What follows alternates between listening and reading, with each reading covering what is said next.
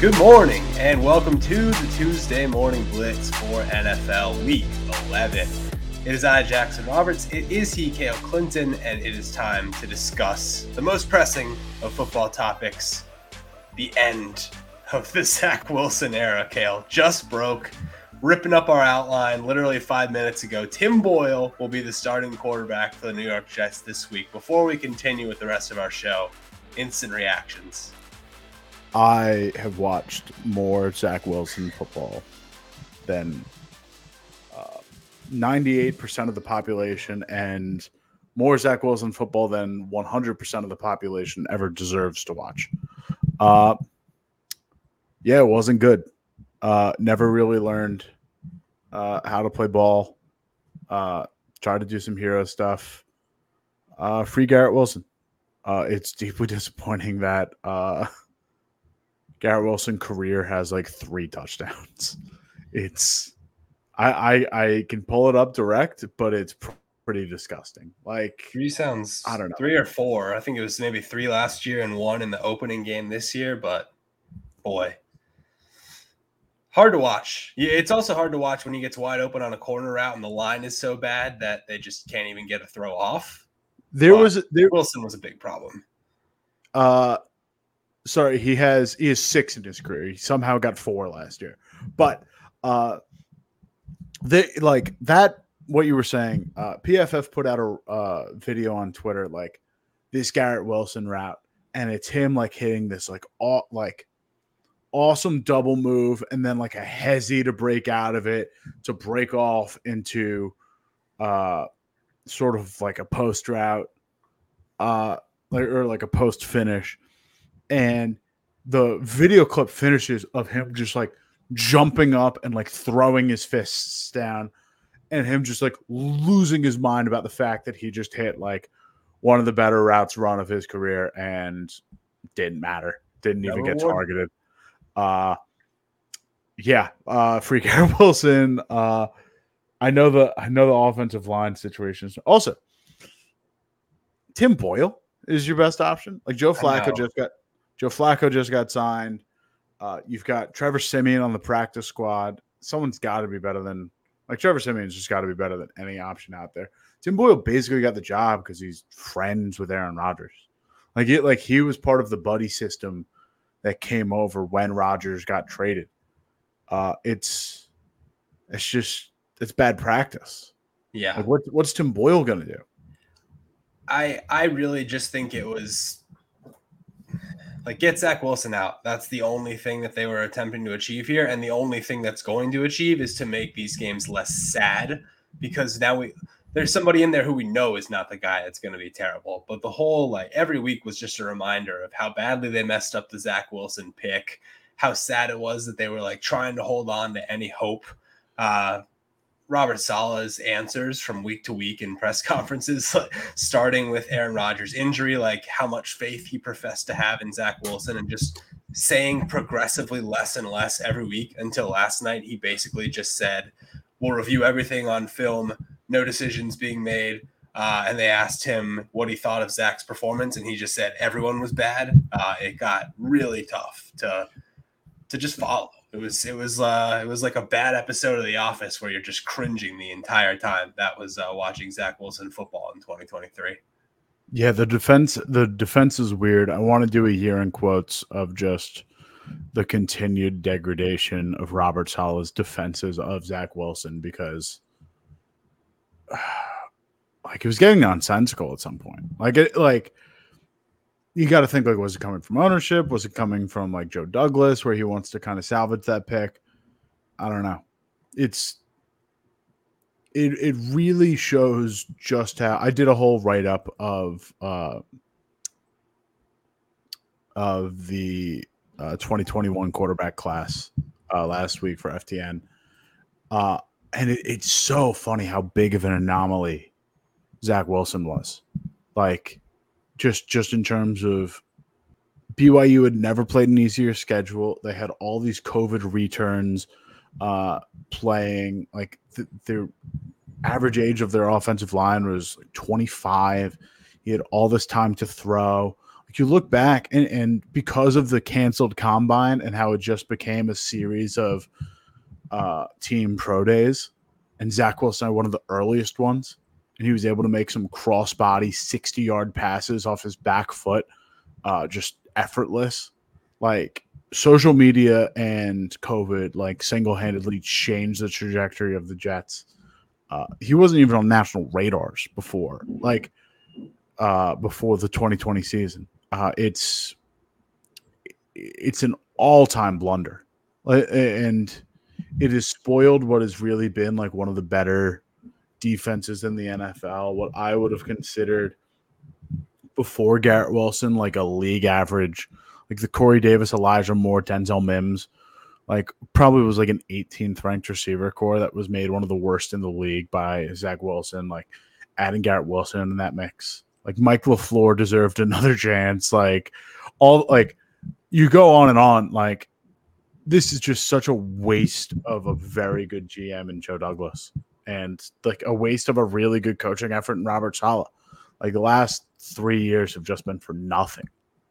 There's been no development, no improvement. The guy couldn't hit a check down for 18 months. Like it's exhausting that this has been the procedure for the Jets, and Jets quarterback is just a permanently cursed position.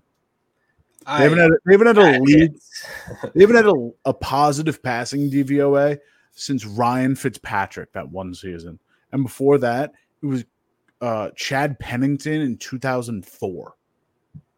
Yeah, and even that Fitzpatrick season is spoiled by the fact that they lost a terrible game to the Buffalo Bills in Week 17 when they should have made the playoffs, which leads to Jets haven't been to the playoffs since the second Mark Sanchez year, and that is now the longest playoff drought in football, and it very much appears that it will continue.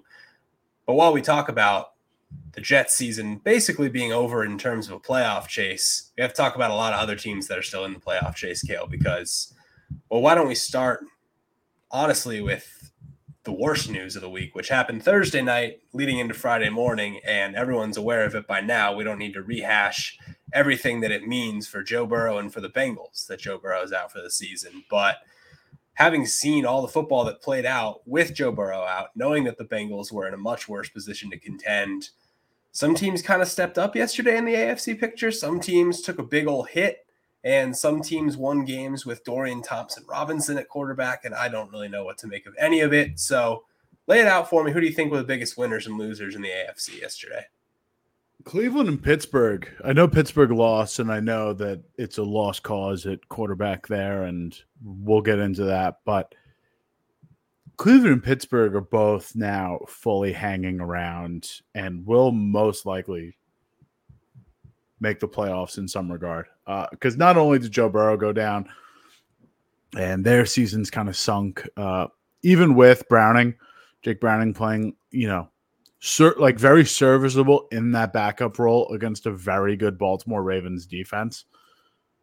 It doesn't really matter because the 1-3 hole is such a deep dig that you can't really get out of that, even with, call it the 36th, 35th, like best, like one of the better backup situations in the league, or at least like one of the better performing backups week to week. They're squarely in it, or they're out of it, and because of it, the Steelers and Browns are squarely in it. Denver Broncos, Jackson, big winner, big winner. Let Russ cook, trending on Twitter once again. Let Ross throw 18,000 dump offs to Samaje Perine. My guy, P. Ryan. Let Will Lutz cook. Let that leg cook. Roasted leg of ham there. Crushing in the fourth quarter. Yeah, I went to bed early in that game. I've fully watched like highlights after. Did not get to see a ton of that one. But I guess also win for Buffalo. Like the defense or the offense. The offense looked the exact same. Like outside of a positive scoring regression, them actually being able to kind of find the end zone on drives where they've supposed to have tried to find the end zone. Nothing really changed after a bunch of field goals too. Like it was really, if anyone but Zach Wilson or I guess Tim Boyle is playing quarterback in the first half for the Jets yesterday, that's probably a tie game going into half. They just kept death by field goal and getting the ball right back on 3 plays and see you later. I was not impressed in the first half by Buffalo one bit. I'm excited about that continued use of like. I feel like that's the most action that we've seen out of the Buffalo reserves. And it's not just the it's the Jets. We can throw whoever at him. Khalil Shakir, like, I know he had the 81-yard break off, but like he's getting involved more. Ty Johnson's getting involved more. Dalton Kincaid has become a fixture at this point. Deontay Hardy even getting a little bit of work. It wasn't like the most productive, but hey, you're trying to generate explosives here. It's something. Yeah, I like just seeing this like group of kind of wide receiver threes, RB threes, like this laundry list of random weapons that they tried to assemble to replicate the production of like wide receiver 2. All these little flyers they took for highly explosive guys to play outside Stephon Diggs. It worked last night. It was a pretty good effort. Yeah, when you only have one guy, you can either try and force Gabe Davis to be a second guy, which seemed to be the plan for a long time, or you can just say we're going to have 9 secondary targets. And I have to admit, like, I really liked it. And honestly, I know Diggs leads in targets with 8, but they really spread it around more than even like with Diggs in the fold, they spread it out super evenly to everyone, not just him. And that's, I think, 32 points is a direct byproduct of the Jets offense just being completely incompetent. And I don't think the offense necessarily, like, pound for pound had a better output in this game than we've seen from them all year. But it was nice to just see, like, okay, we'll try different things. We'll, see what else we have on the roster, because clearly Gabe Davis is not the second best receiver on the team or even close to, like, good enough to be, like, a bona fide wide receiver 2 in this league.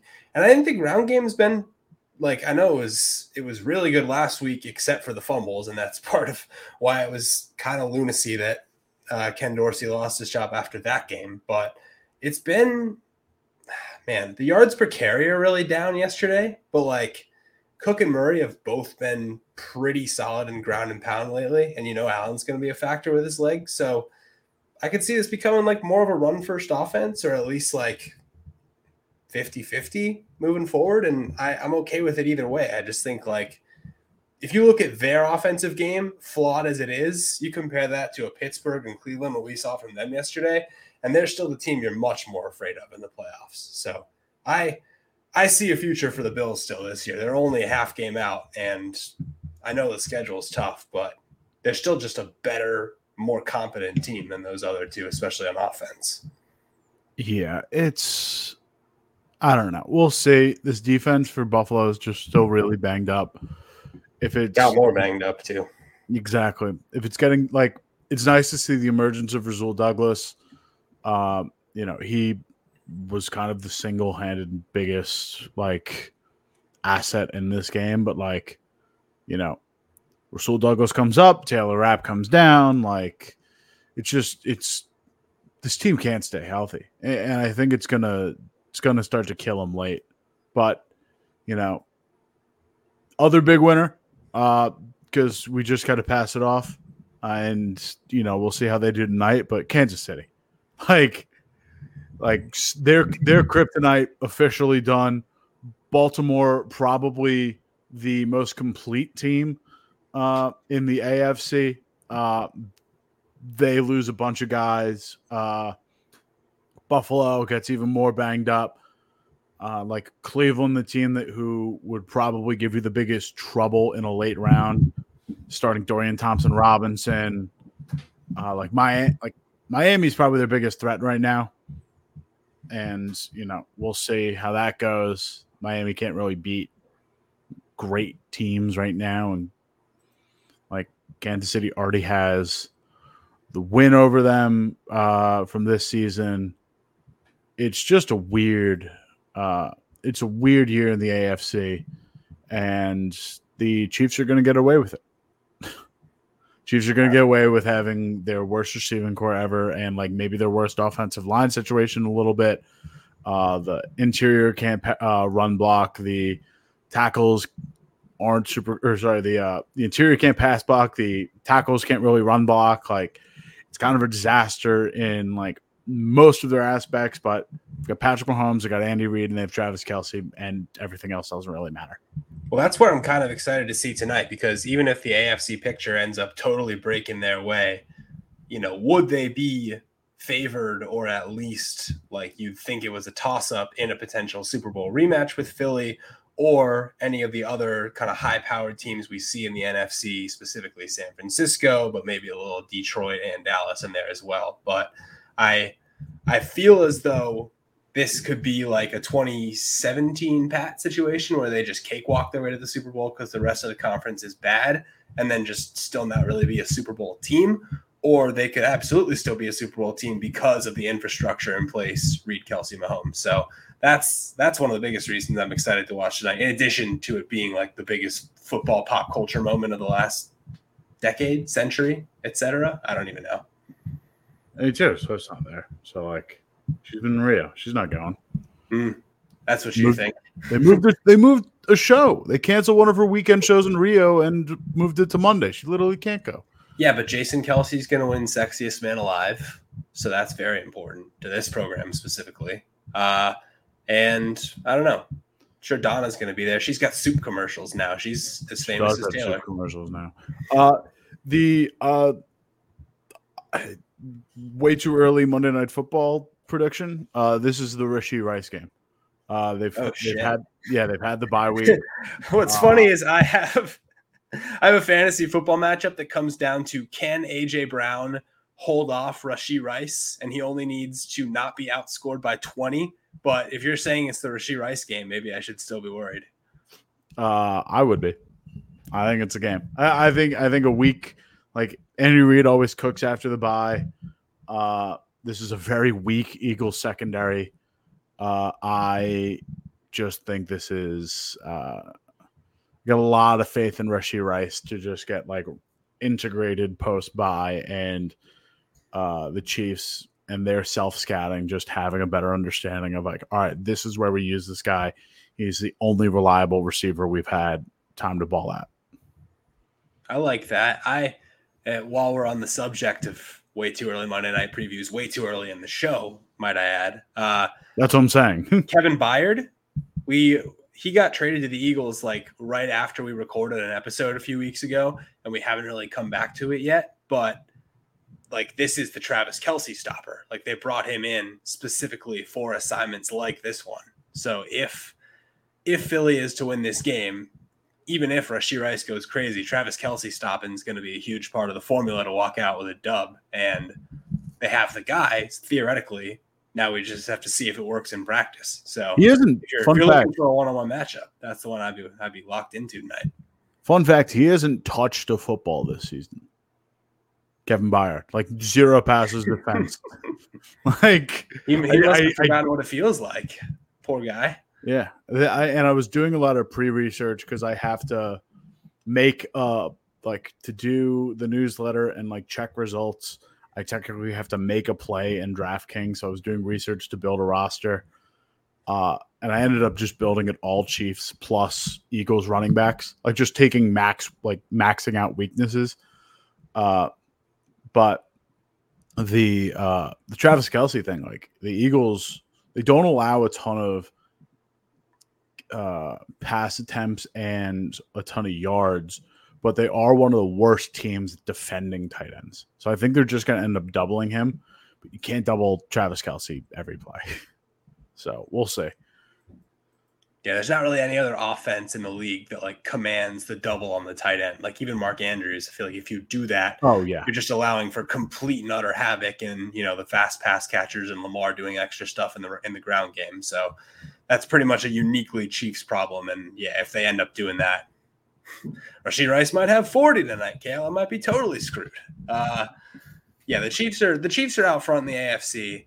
Beneath them, I mean, like really at the bottom of that wild card picture specifically, I think it comes down to at this point Pittsburgh and Buffalo with maybe some, long shot Denver potential thrown in there. And that's where I want to talk about Kenny Pickett yesterday, because we got into the path chart last week. I think this week we just get into the fallout from, how bad is it that you can honestly get outclassed by Dorian Thompson-Robinson, who, don't get me wrong, I don't think he's the worst quarterback prospect we've seen recently, but there's a reason he wasn't, anywhere near a high round pick. And this is only his second start. And he looked better. And Kenny Pickett's we've had enough time to watch Kenny Pickett, and his stats at this point through 20 career starts, 25, are essentially the same as Mason Rudolph's. So I think it's over. I think the Steelers are in the quarterback market this coming off season, and that can change some things for other teams too.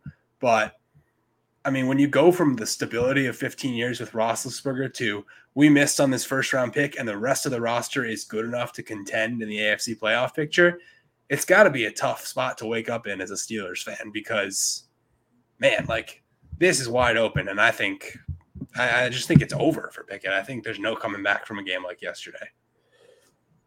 I had mentioned that story I wrote for FTN, and the final conclusion I came to was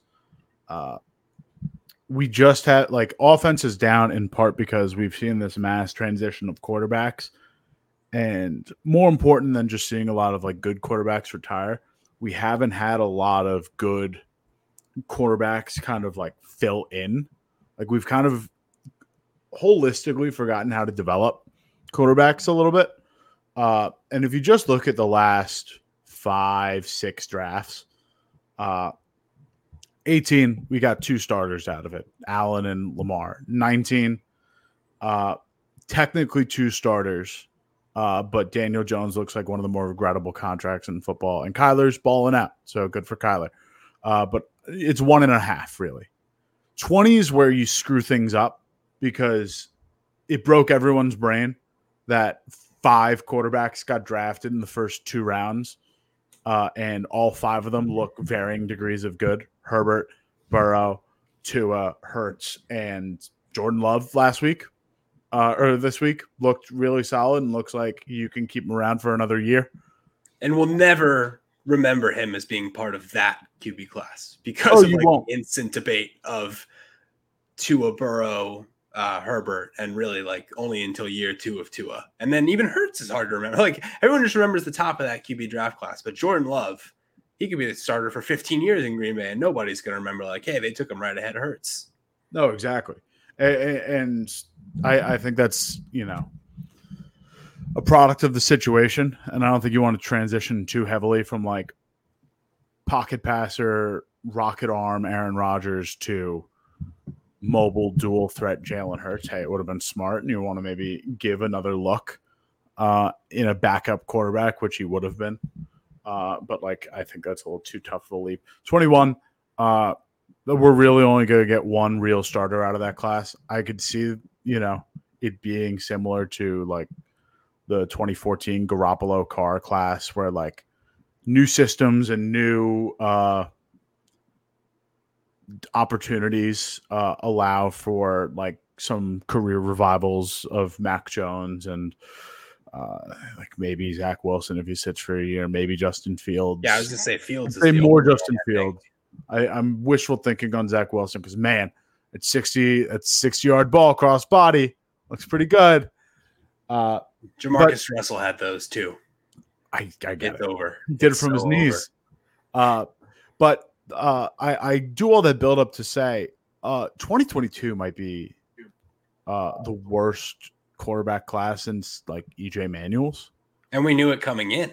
That was the crazy part. We knew it was bad, but I guess it's really bad when the best quarterback in the class, his main knock was just zero arm.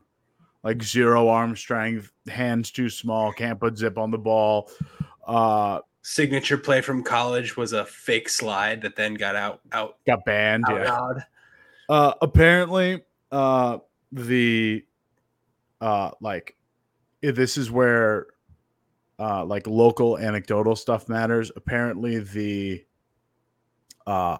Pitt to Pittsburgh pipeline was very meaningful, and it was like a guy next door kind of thing. Like you saw him there, he was good enough. Was still kind of objectively one of the better quarterbacks in the class. You know, who's to say like we can't make him work for a little bit, especially when we've got all the good receiving talent that we pick up every year. It hasn't worked at all. It doesn't help that Matt Canada is like one of the worst offensive coordinators in the league. I don't think Kenny Pickett is one of the worst quarterbacks in football. I don't think Matt Canada is like objectively one of the worst bottom 3 offensive coordinators in the league. But when you put them together, it creates maybe one of the worst offensive situations, probably the worst offensive situation in football right now. Especially like just relative to what it should be. Deontay Johnson looks like some of the quotes out of him looked like he was going to request a trade mid-game. George Pickens has had some complaints early on. There's just some Tuesday morning read the Najee Harris stuff from yesterday, because Najee Harris has been bad this year, but like his quotes were alarming yesterday. But also like Jaylen Warren's been better. I was about to get into that. Like Mike Tomlin's made some head-scratching decisions on his own where it's just like, we're doing the best thing for our team. Like Jaylen Warren had an explosive game and Najee still somehow outtouched him. Like it's just a really bad offense overall. And like with the sheer amount of talent in there, I think Najee's a bad first round pick by process, but I don't think he's a bad running back. Me neither. Same with Pat Freiermuth in the second round. Same with like the Pickens pick in the second round. Like I don't think any of these guys are bad receivers or bad players. I just think like holistically with this quarterback, with this offensive coordinator, you're just squandering talent.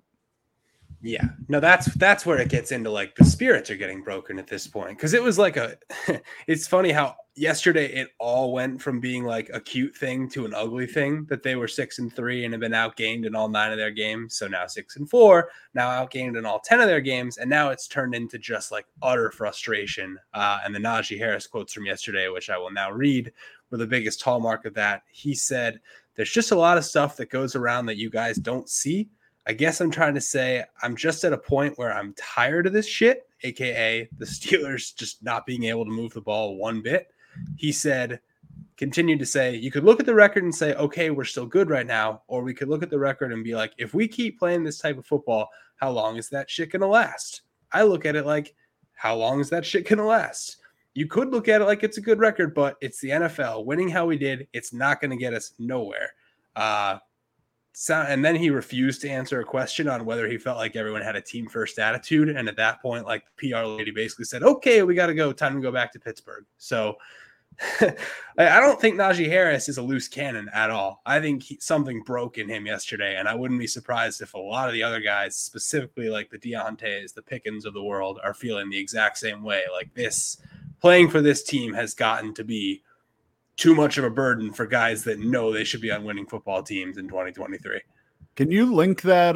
Can you link that in the chat to me? Because that's going in year in quotes.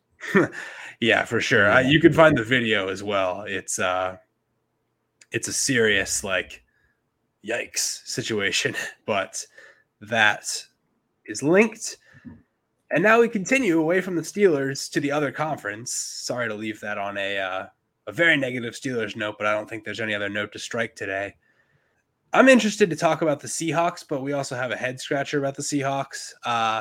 And the Seahawks lose yesterday and the Vikings also lose. So like, is there anyone we can depend on to be a wild card in the NFC right now? This is, Jackson, in the exact opposite way that I have described the AFC title picture, where it's like, it's a lot of teams on the downswing, a lot of teams not named the Houston Texans with a lot of problems. The slop trough is full, brother. The back half of this NFC wild card went from, I guess it's just the Vikings, to anyone's in it. Anyone is in it right now. 6 down to 12 are now within 2 games of each other. And those teams comprise of the Seattle Seahawks, Minnesota Vikings, Green Bay Packers, Los Angeles Rams, Atlanta Falcons, Tampa Bay Buccaneers, and Washington Commanders. And you can throw the Saints in there because even though they're the 4th seed, they're at 5-5. This is like the Packers win over the Chargers. The Packers offensively were able to figure some stuff out, and defensively they looked presentable. Herbert balled out, but the defense just had a couple lucky bounces go their way, but like really held up Austin Eckler really well. We're able to stifle Keenan Allen in some key moments. Like this Packers team, if some things break their way, they could, string a couple together. Let's see how that shakes out. Minnesota and Seattle are both still in the driver's seat in 2 very different ways, because Minnesota is Minnesota, and like Josh Dobbs can still play. They kind of dueled with a pretty decent and hot Denver defense, and their schedule the rest of the way isn't the worst. You can't say that for Seattle. They're in Seattle was supposed to try and like fight through this Rams game and then, go through a gauntlet and then pull a couple games together to win an NFC wild card. They now still have ahead of them both San Francisco 49ers games and at Cowboys host Eagles. That's in a row, by the way. That's their next 4 games. Yeah, it is not Good luck great. winning one of those. Losing this one was a problem. I think they could. They could win. But good luck winning one, because that's what they need to do to stay a playoff contender, is win one of those 4 games. And it's even worse now that Geno Smith and Kenneth Walker are both hurt. And the Seahawks are currently uncertain, according to Brady Henderson of ESPN, whether either will play Thursday against San Francisco. And if you're just punting that entire game, we've got a problem. Yeah, I think I'm almost in the opposite camp. I think you almost might as well punt that game, because I feel like there's no way you're beating the Niners on a short turnaround. Although I guess of the 2 Niners games, that's the one in Seattle, so maybe that's the one you have to think you have a chance to win. It's not a good spot to be in that case, because you're not going to have those 2 guys anywhere near 100% by Thursday, and especially against a Niners team that's just looked like world beaters again since the bye. I don't know how you stand a chance. Although they did lose Hufanga, which is just another depressing injury from a depressing injury week. We got a crazy bad week of injuries. Like Tyreek Hill and Devin Achane both messed some stuff up. Like they're both not going to be season ending, and they're both probably short term. Tyreek even came back in that game. Apparently Achane was trying to be diplomatic and try and talk his way back into the game. Wasn't happening because they need him for Friday against a vaunted Jets defense with no quarterback. But Stroud went into the blue tent for a second there. That was even scary. Lost Stroud, lost Aaron Jones. There's just a ton of people going down there. We also have 2 active investigations now in the NFL with the Bengals and the Joe Burrow injury reporting controversy, and then just trickling out today, maybe the Broncos are the next Bounty Gate team. So really a dark week. Excuse me? I knew the Burrow one with the compression sleeve and Nate Tice, former NFL quarterback, kind of talked that one down a little bit, as did a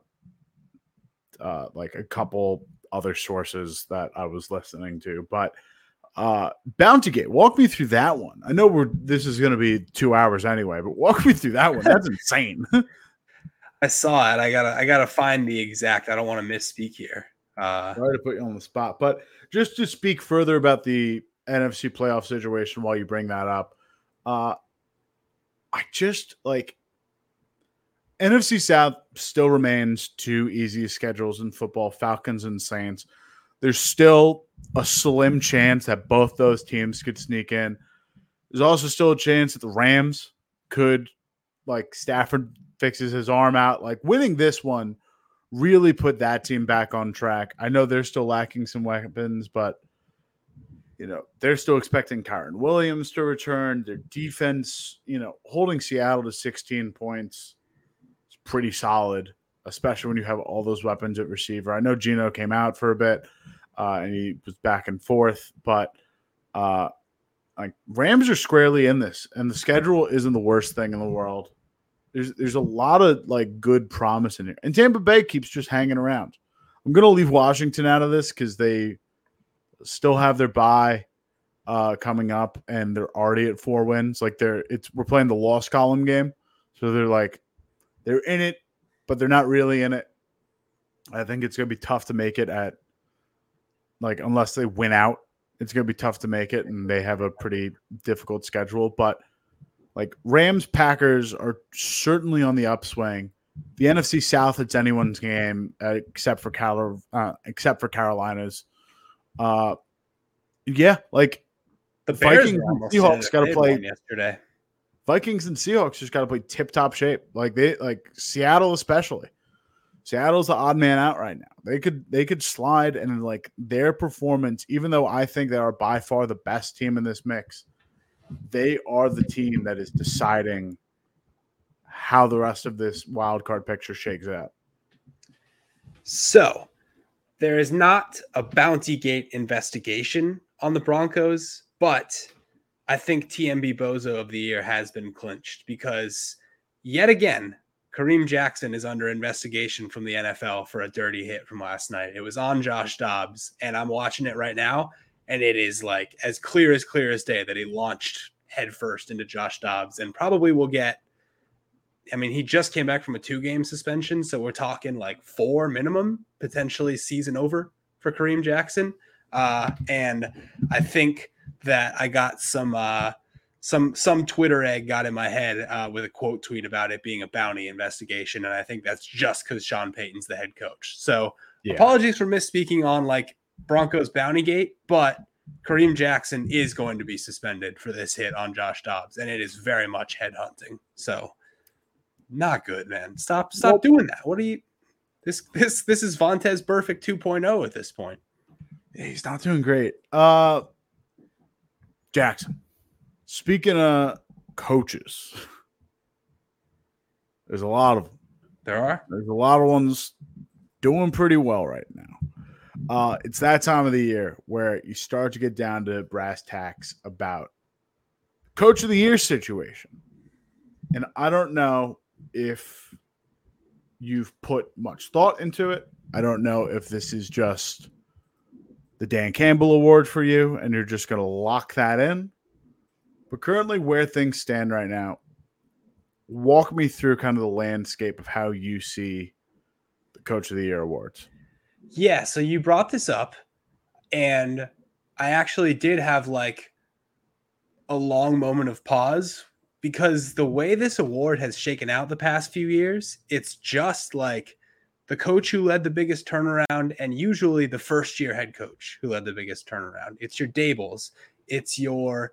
Didn't Anthony Lynn win one or Nagy won one? Like Nagy won one. Nagy won the same year as Anthony Lynn. Okay, so Lynn couldn't win, but it's become like who's the head coach that leads a team to double-digit wins in their first year. And when you hear that this year, you immediately think D'Amico Ryans. That's like the only first-year head coach who's going to probably get to double-digit wins. So that was like in my head. And then I remembered that Dan Campbell is leading an 8-2 Detroit Lions team, and they have the best record at this point in the season since 1962.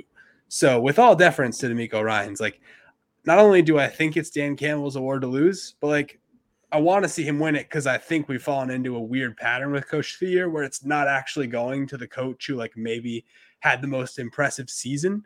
And I think like Dan Campbell's enough of a happy medium where like, yes, it's a turnaround, but also he's been there a few years. This is fully his culture. yeah, they don't have the greatest schedule, but it's not like they're just going to make the playoffs because they have a terrible schedule and the conference is falling apart. Like, they are one of the best teams with one of the best cultures. And therefore, not only do I think it's like his to lose, but I would be disappointed if the voters didn't side with Campbell, assuming the Lions continue on the pace they're at. So I did a little digging into this award using just DVOA as our basis because it's the best year-to-year metric. While it exists like to paint a picture within a season, I think year-to-year it helps to showcase some legit over and under performances. And for the most part, it's every team saw market improvement, and mainly it is market improvement in the one place that you expect the team to improve. Like if you hire Brian Daboll, the Giants in 2021 were 32nd in offensive DVOA. Under Daboll in 22, they jumped to 16th. The defense performs like slightly better, and all of a sudden you've got a coach of the year candidate. But it's not as clear cut as you'd think. Like, there are some more holistic year-to-year sort of performances. Just going back, I just had to pull this up. Vrabel. Like, Vrabel jumping in for the Titans. He wasn't a first-year coach when he came in, but the complete overhaul of the Tennessee Titans defense, that coincided with the offense falling off a cliff. Kevin Stefanski was able to reinvent an offense.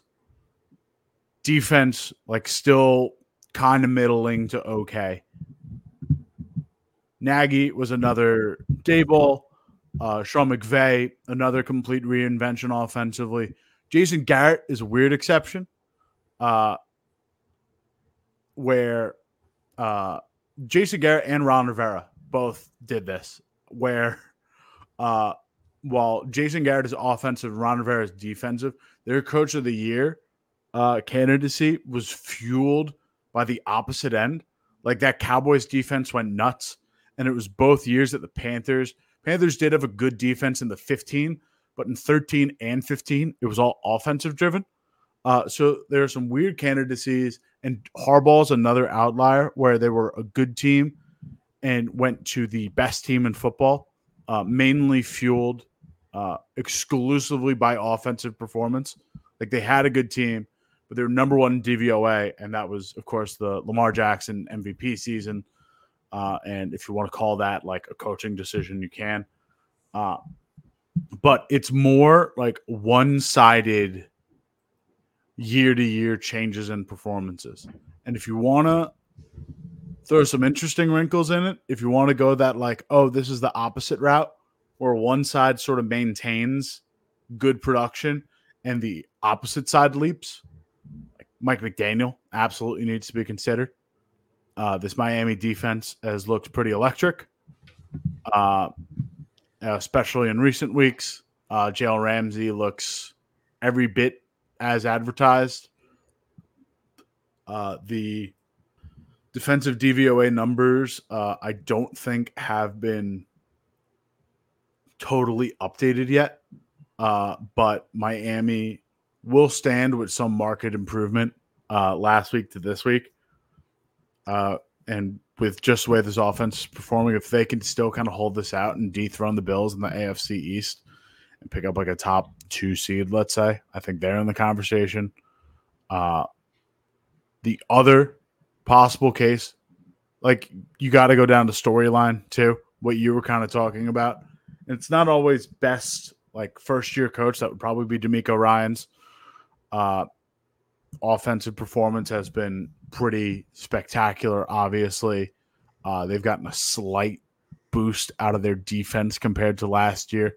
The other massive, if you're going just narrative-driven award, Kevin O'Connell has to be in that conversation as well.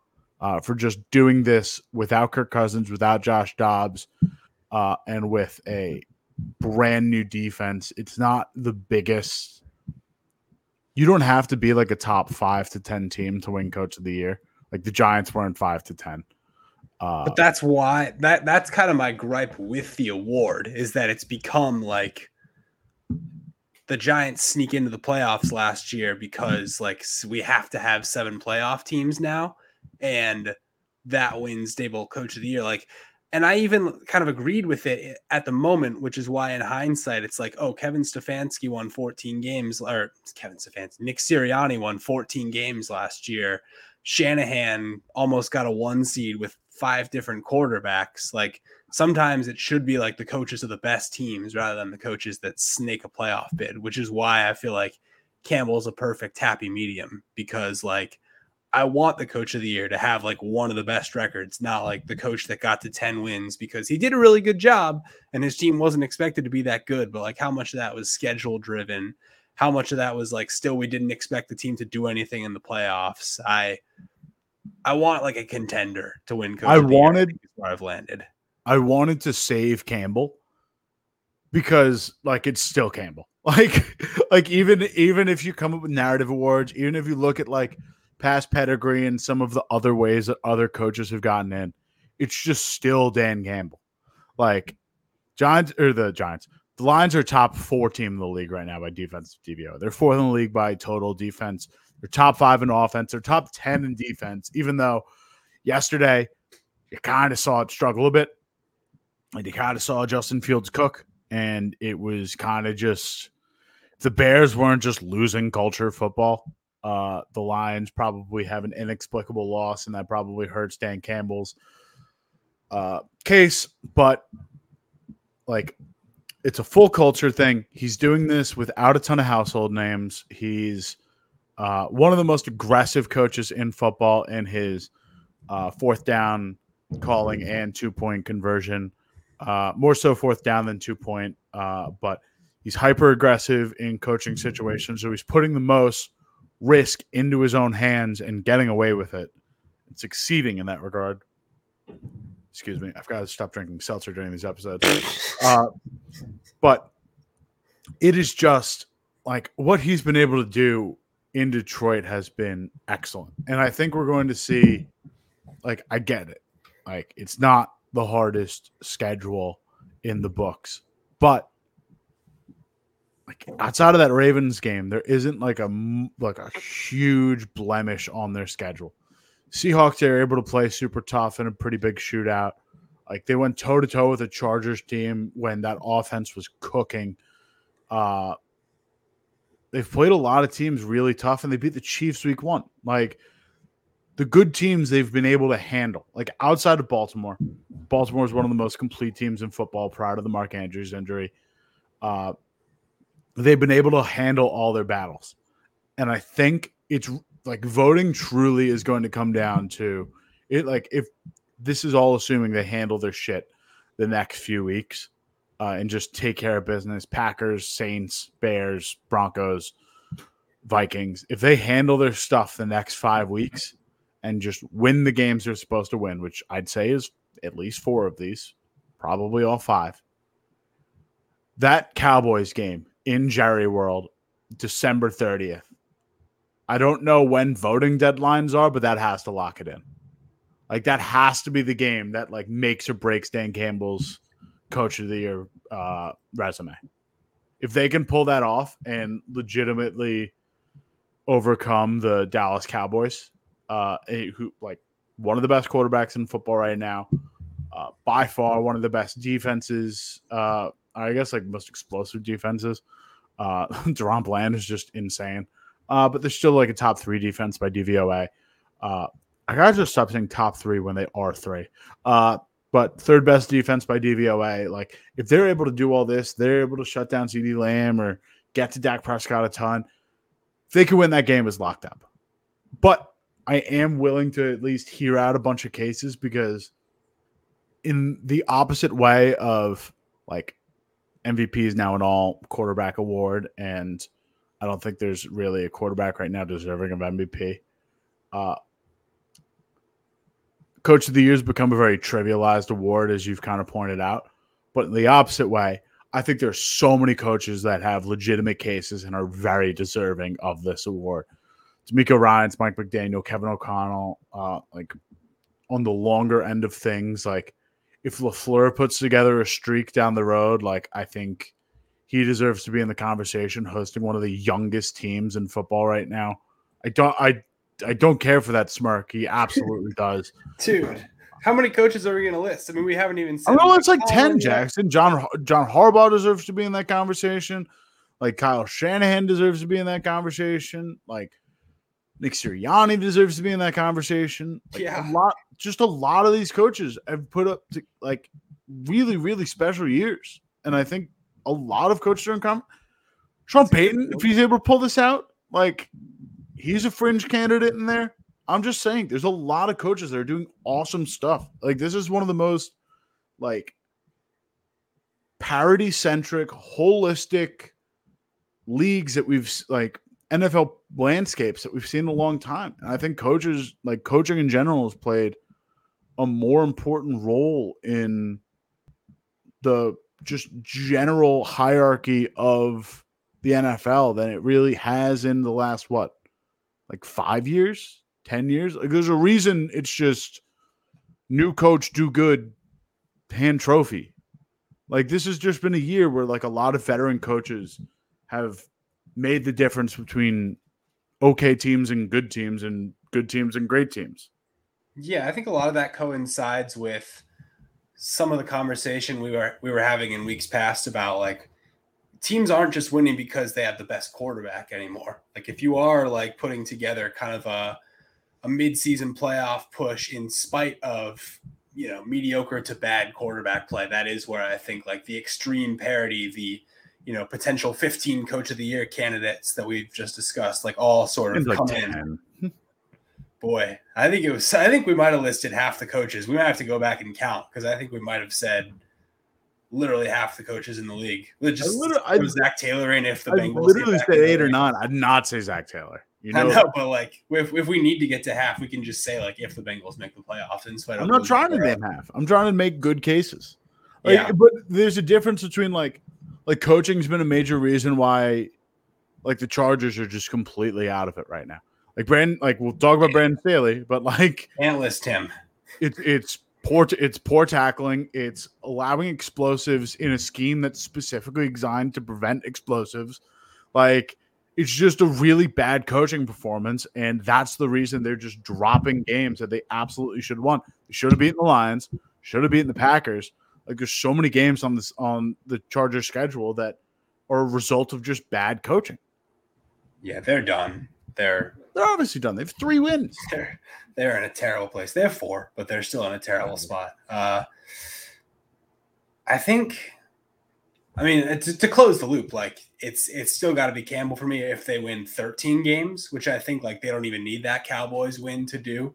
But if he gets down to 12-5, maybe they are the 3 seed instead of the 2, then I think we can chat about like all these other very deserving coaches. But I still think it's Campbell just because he is a happy medium between like leading a turnaround, historically struggling franchise to boot, and like they're actually one of the best teams in the league. So I'm all in on that. Is that game balls? Is it season? It's game balls. It's nice. It's game balls. I did like it's not game balls yet. Oh yeah. The last thing I want to say is like if you're talking market improvement, the leap is from you go from 29th to 7th to 4th, or 29th to 7th to 5th in offensive DVOA. So it's not quite market improvement. Being able to flip that defense year over year is a massive deal. Like last year the defense was bad, and can't really have that. Can't really have. Or like it was 27th and now you're 10th. Like that in terms of opposite side ball improvement. You're still seeing improvement on offense. Yeah, it's Dan Campbell. Now game balls. Sorry, I just had to get that last point in. Brandon Ayuk is winning an offensive game ball this week. Why? Because he had the longest play resulting in a touchdown, that is, from scrimmage of any player in the NFL this year, 76 yards. Therefore, I have to give him a game ball. I think of all the like not absolute top tier weapons, of all the like second tier options, his stock has risen the most this year. I think he is the bona fide wide receiver one on the 49ers, probably the second best player right now on that offense behind Christian McCaffrey. And Brandon Ayuk is going to get paid as a free agent this offseason. So for all those reasons, and because he just is really fast and fun to watch and does cool dances when he scores, he's got to be the offensive game ball. Yeah, man, he's been special. He's been really good. It's kind of effed up because if you had just gone into the season like, okay, Brandon Ayuk's going to have 800 yards and 4 touchdowns, then you would have still thought like this is the best skill group in the league because McCaffrey, Debo, Kittle, whatever else you want to say about him. But now that Ayuk is like genuinely one of the 10 best receivers in the league, now it's just completely unfair. But I think that's also, not to do the coaching thing, it's a testament to kind of 49ers development. Like they just have this historic track record of, all right, we took a really good guy. We're going to like ease him into a system. We're going to create some stuff just for him. And like kind of get some seldom use out of him. Like Brandon Ayuk was not an asset period in his first year with the team. And he kind of worked his way up into it. And just that level of development and just that easing in has afforded him the opportunity to just absolutely shine. He is a special route runner. He's physical at the point of catch. Like this was admittedly a flyover game for me yesterday. Just did not watch any Niners. I was like, you can handle the Bucs. Like, do your job. You're fine. But just on the year, he has been top 10 to 15 receiver, probably closer to top 10 than top 15. But like, he has been awesome, man. That's all there is to say about him. He's good and he's going to get paid. My game ball. T-Law's back. It's still kind of like the Press Taylor offense. They're still not doing 100% of the stuff that I want to see out of a Trevor Lawrence offense. And not to keep referencing the same piece I wrote, but like this sort of up and down, like going from Urban Meyer to Doug Peterson to Press Taylor. The offense hasn't really been put together. And Trevor Lawrence has had 1 year of like an awesome explosive offense. But at least he's starting to like just really take matters into his own hands. If we're doing passing charts, it's not the best, but you just look down like that left hash, like just down the left sideline. It's a work of art. Like he was just dicing it up. Calvin Ridley's getting back involved. Lawrence took in 2 touchdowns on his own. Ended up being one of the better Trevor Lawrence games of the season. I made a reference at one point that Trevor Lawrence is going to the Justin Herbert school of quarterback play, where you know he's good. It's just the numbers just have not shown it this year. He's been really down. There's a point where Jaguars receivers, this is a Ben Solak stat. I think he had pulled it from True Media, but I'm not sure. Had the lowest average depth of route run. So like outside of the Bengals on the year. And that was weighed down by the fact that Burrow couldn't physically move for most of the season, like couldn't pass downfield. So they had to create a short passing offense.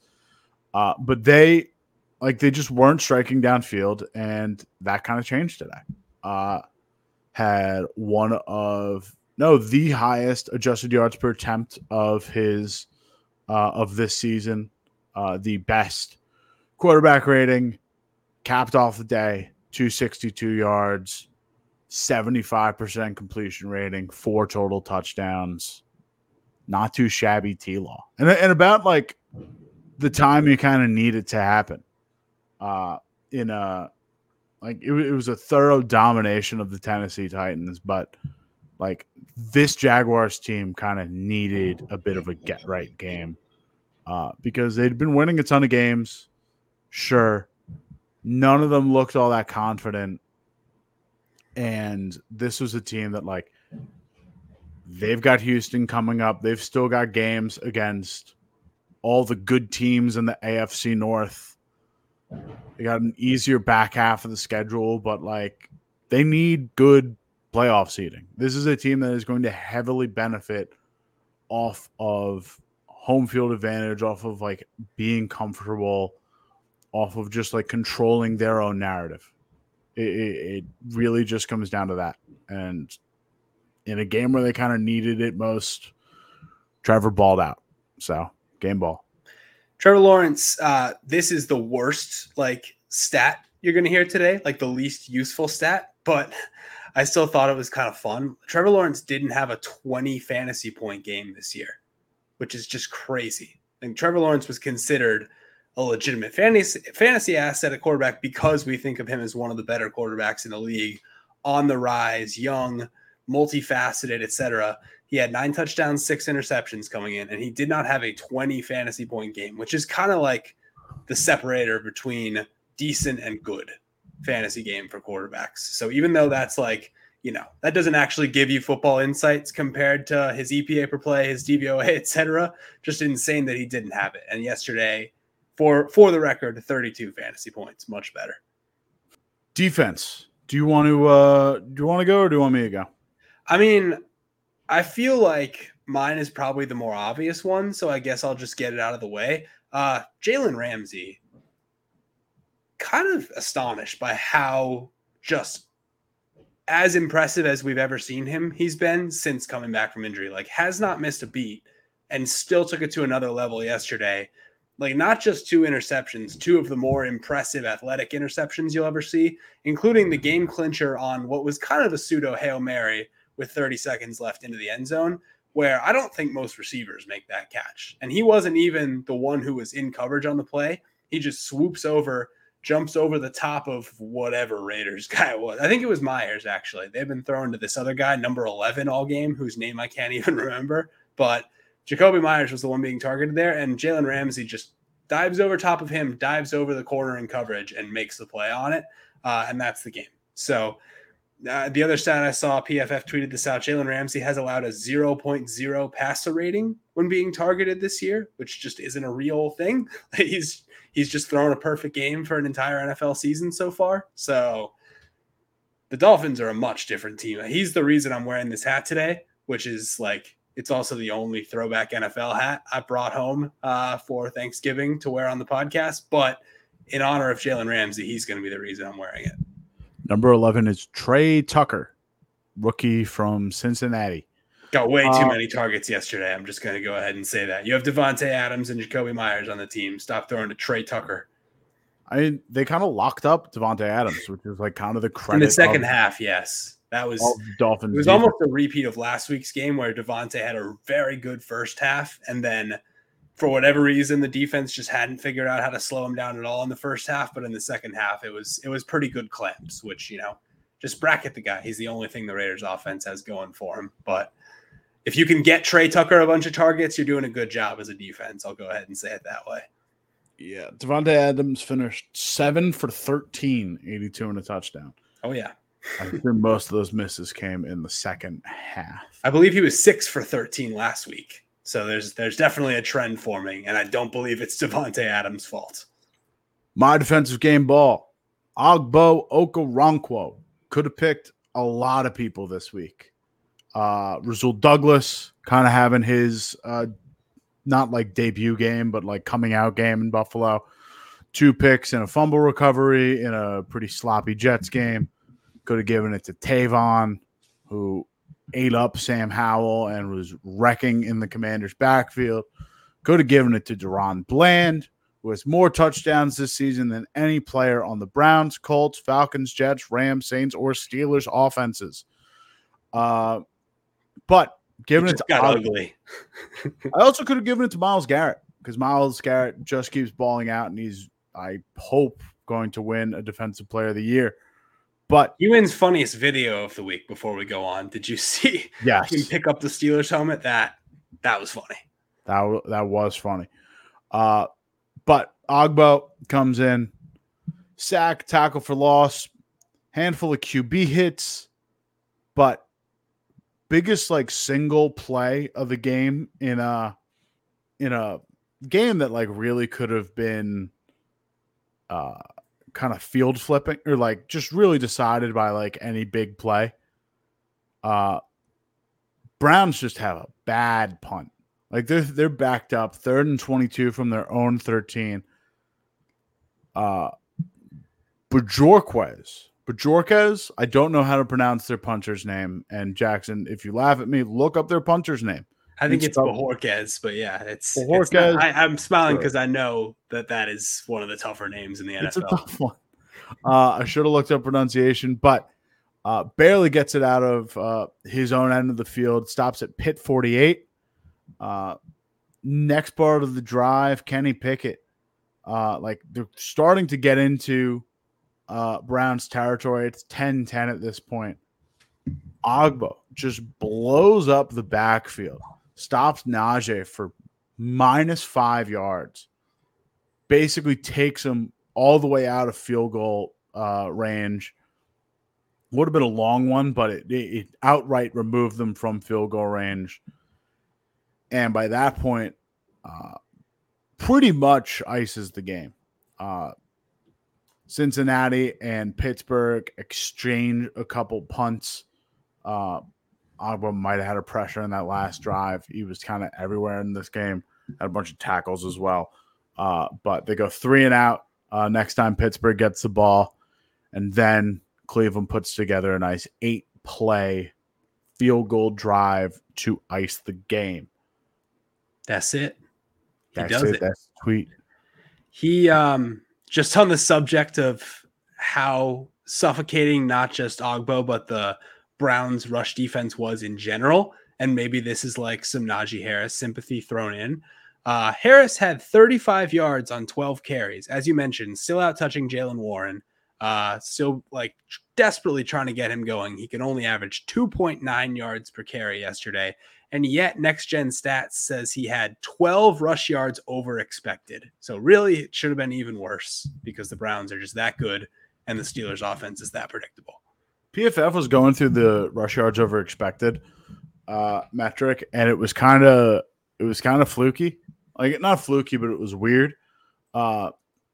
It's definitely one of the hardest things to judge. Like trying to make that into a concrete stat is, I don't want to say junk science, but it feels like there's a lot of guessing involved. Well, that 74-yard play that Jaylen Warren had, this was Sam Monson breaking it down, but it had an expected rush yards on it of 6. Because while he had absolutely like complete open field in front of him, there was technically an unblocked Browns linebacker in the second level who was supposed to have gotten picked up by a tight end apparently, but just ran completely free and like should have been able to stop him. But because of his bad pursuit angle, Warren just had no one in front of him. And it was kind of like in the picture, kind of not. But if you're just doing it like purely off situation, proximity, that technically is 6 expected yards. And it turned out it's 74. Like it wasn't really, 6 expected yards, but it's close. I don't know. But yeah, this Browns defense is just insanely deep. I wrote about it early in season. They haven't kept up the historic pace that they were supposed to be on, or that they had been on. But between the Myles Garrett Defensive Player of the Year, between Delpit and JOK and Denzel Ward back there, Greg Newsome, like they've just got dudes, man. Like they've just got, it's such a great defense, and it's so crazy. It's just going to go to waste. It's so crazy that they're just paying Deshaun Watson all that money to just let this defense go to waste. It's tough. Hopefully they can sneak a playoff win out of it, but there's no shot. Don't know at this point. It's rough. I'm high on Dorian Thompson-Robinson to kind of figure it out. they're not going to win a playoff game, dude. It's the AFC. It is tough, but you never know with the right matchup.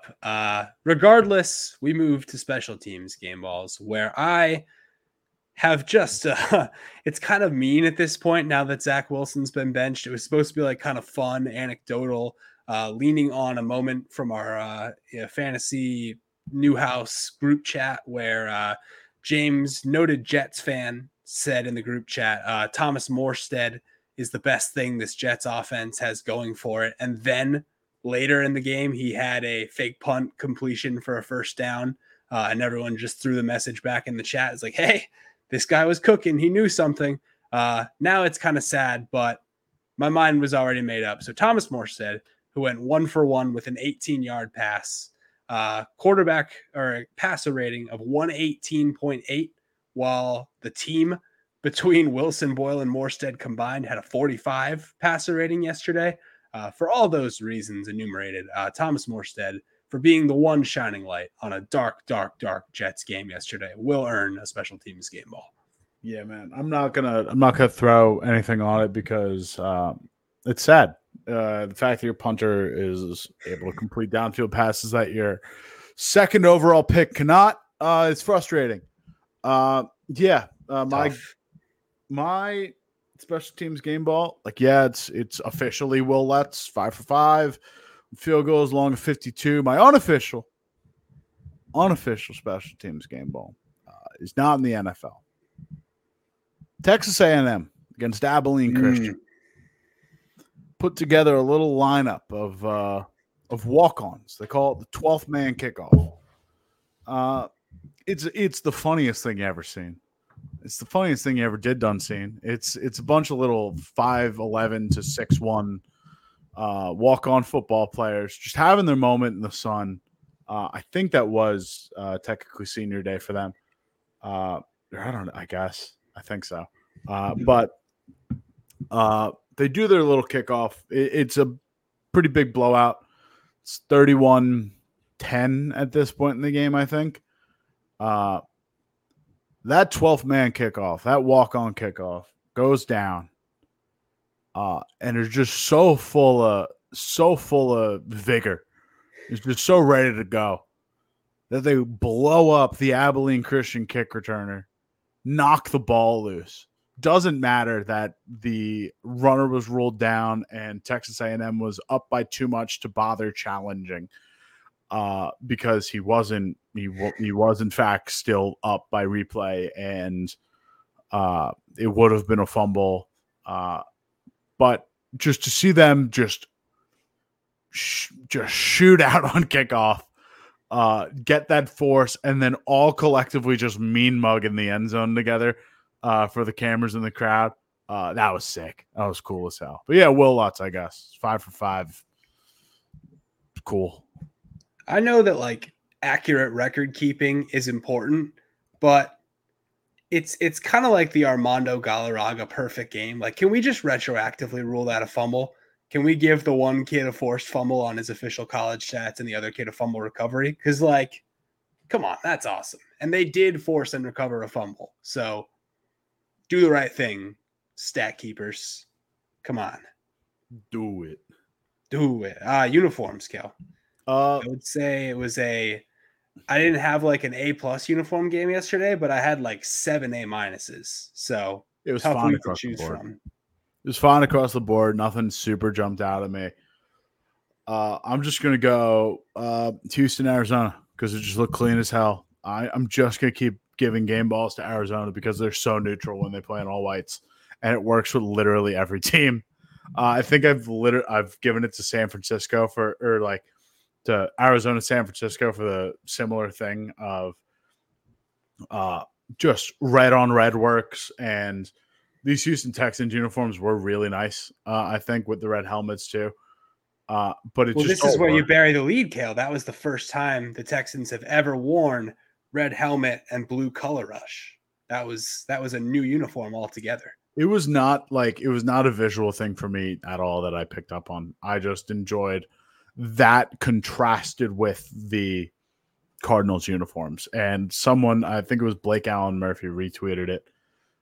someone had posted like the Cardinals Kyler Murray before and the Kyler Murray after in the uniform. It was just for that acknowledgement alone. These are night and day. These are game balls. He's a new man, and he's also going to help the New England Patriots get a top 2 draft pick. Goddamn right. Him and Tommy DeVito. Tommy DeVito is down for the cause. I don't think the Panthers can be beat. I think they've successfully. That's fine. Justin Fields looks great. Team. Yeah. You only need one. You only need one. You need one team. One team to go down. You can't have 2 in front of you. You can only have 1. Yeah. No, and I do believe that the Cardinals will drop thanks to the efforts of Kyler Murray. That was a very evenly matched game yesterday. The Cardinals very well could have won. I thought they did it. Like there was a point until like the very end. It was very much the Baltimore didn't register the loss game. Where I like for a good while until I watched highlights after, I was like, yeah, like the Cardinals really held their own. Like they could pull this off. And then I just turned off the game. I'm like, yeah, the Cardinals pulled that off. A equals B, B equals C, therefore A equals C. I don't see any issues with that line of thinking. They did in fact lose, but good uniforms. Sharp minds will recall that I did spend the entire hour on filling out the Houston Texans future uniform survey. And if I could have, drawn up what I wanted to see from them, it would be more innovation like we saw yesterday. The red helmets have already been nice and innovative, but the one thing that you should have said about the Texas uniforms for the past 10 years is just dull, conformist, unremarkable, not terrible. There's nothing like inherently wrong with them, but they're just every other red and blue team in football at any level. And that was not every other red and blue team. That was, something that was standout. And I appreciated it. That was a big standout uniform game. Good call. I'm glad they're a fun team with fun uniforms. For real. No, they would not be anywhere near as fun to follow if it was just the same, one white jersey, one blue jersey. Maybe you get the Reds once a year. That was a dark uniform era for the Texans, and Stroud wouldn't be as fun. Regardless, mine is going to go to a game that I think coming into the season, if you had circled this game on the schedule, you would have said oh, that's a very strong contender for uniform game of the week because we love both these teams' uniforms. It is Packers-Chargers. But I think where it differs and where I actually have a stance to make on this game, I think I like the Packers all green kind of fake throwbacks with no logo on the helmet situation. That's kind of a win for me. I would have guessed that I didn't like it because in general, I'm not a color rush person. And why is there no logo on the helmets? I get it's a throwback, but not really. I like those uniforms. They're a nice change of pace. They're not better than the Packers' typical home uniforms, but they remind us how good we have it while at the same time being hey, we can do this too. There's use in showing off a throwback every once in a while. So why not? Chargers, Packers. I don't hate it. Chargers in the powder blues, always classic. I'm shocked I haven't given them more love this year. I think I gave them enough love the last 2 years. They stink, and therefore we don't ever want to talk about them. But we're about to in the next segment. Spoiler alert, dude. All right, you want to do it? You want to do it? I guess we can just do it now. Yeah, I was going to go in inverse order for this segment, but this will be my head scratcher for the week. But I'm sure Kale has many things to add to it as well. The way I wrote this in my notes was, who are the LA Chargers? Who are their fans? And if those fans are out there, what are they going through right now? Fans that one woman. Fans that one woman who's also a Vikings fan. I was going to say having the time of her life. Part of the problem. So given all that, given what their history has been as the LA Chargers, where they're at right now, what state they're in as a franchise, how do we ever allow ourselves to get excited about the Chargers again? Just so many things I could talk about right now. The way they lost yesterday, the way they've gone about losing for the past 8-9 years, whatever. The Chargers are now 2-5 in one-score games this year. So knowing that, I kind of went back and looked at the history of them in one-score games, especially as the LA Chargers. And it's maybe not as bad of a win percentage as you would think. They're 30-37, which is right just above that 400 mark. But what's really upsetting about it is, dude, they play so many one-score games. They've just never been a normal team whatsoever, and they tend to come out on the wrong side of them. And from year to year, the way they lose those one-score games can be totally different. Some years it's late turnovers. Some years it's missed field goals. Oh, look, now they have a good kicker. Now they're just going to collapse on defense. It's nothing ever goes right for this team. And it's gotten to the point now where we're starting to talk about like wasting Justin Herbert's long-term potential. We're like certain that Brandon Staley is going to get fired, and I'll get into his quotes in a second. Herbert is now 29-30 in the regular season, which is just appalling. He's not a 500 quarterback. He's certainly not a losing record quarterback, and to be there just speaks volumes about where they've been as a franchise. Oh, by the way, last year when they had a 10-7 record and went to the playoffs, they blew a 24-point lead in their playoff game, and Joey Bosa like came apart as a human and had a bunch of 15-yard penalties. So they're just, I'm going to say, a joke. The Chargers are just a joke at this point, and they need to absolutely blow everything up except for Justin Herbert, because nothing else about that franchise works right now. Yeah, they're wasting one of the better Herbert seasons, period. Like, just in terms of how he's played, and he's doing this without Mike Williams. He's doing this with an early bus candidate for just a first round receiver. It's not, it's not N'Keal Harry bad, but it's gonna be up there. But Herbert's 7th in EPA per play. He's still kind of balling out. Like, he's still hitting some deep balls. He's doing a lot with a little. The offensive line is still banged up. Eckler looks like a shell of himself. Like, he looks like Eckler's got too much wear on him. And he's kind of doing this all on his own. The cap next year, there's no way around it. It's bad. It's real bad. They kind of put all their eggs in this year. And it's not going to be good next year. Defense is somehow going to get worse talent-wise next year. It's going to be real tough to fix. And Staley, press conference. If you want to do that. Yeah, I mean, this is where it becomes like a really head-scratching thing. And this is like, if you were to go to ChatGPT and type like, head coach who knows he's about to get fired talks about his defense, this would be like what ChatGPT would spit back out. I'm going to try to like capture Staley's contemptuous tone while I read this. So Kale, just like know that I'm not being contemptuous towards you. Okay. Like this is how Brandon Staley sounded when he said it. So I'm just trying to be like, accurate to my subject here, but here it is. Like I told you from the beginning, I have full confidence in our way of playing. Full confidence in myself as the play caller and the way that we teach and the way that we scheme.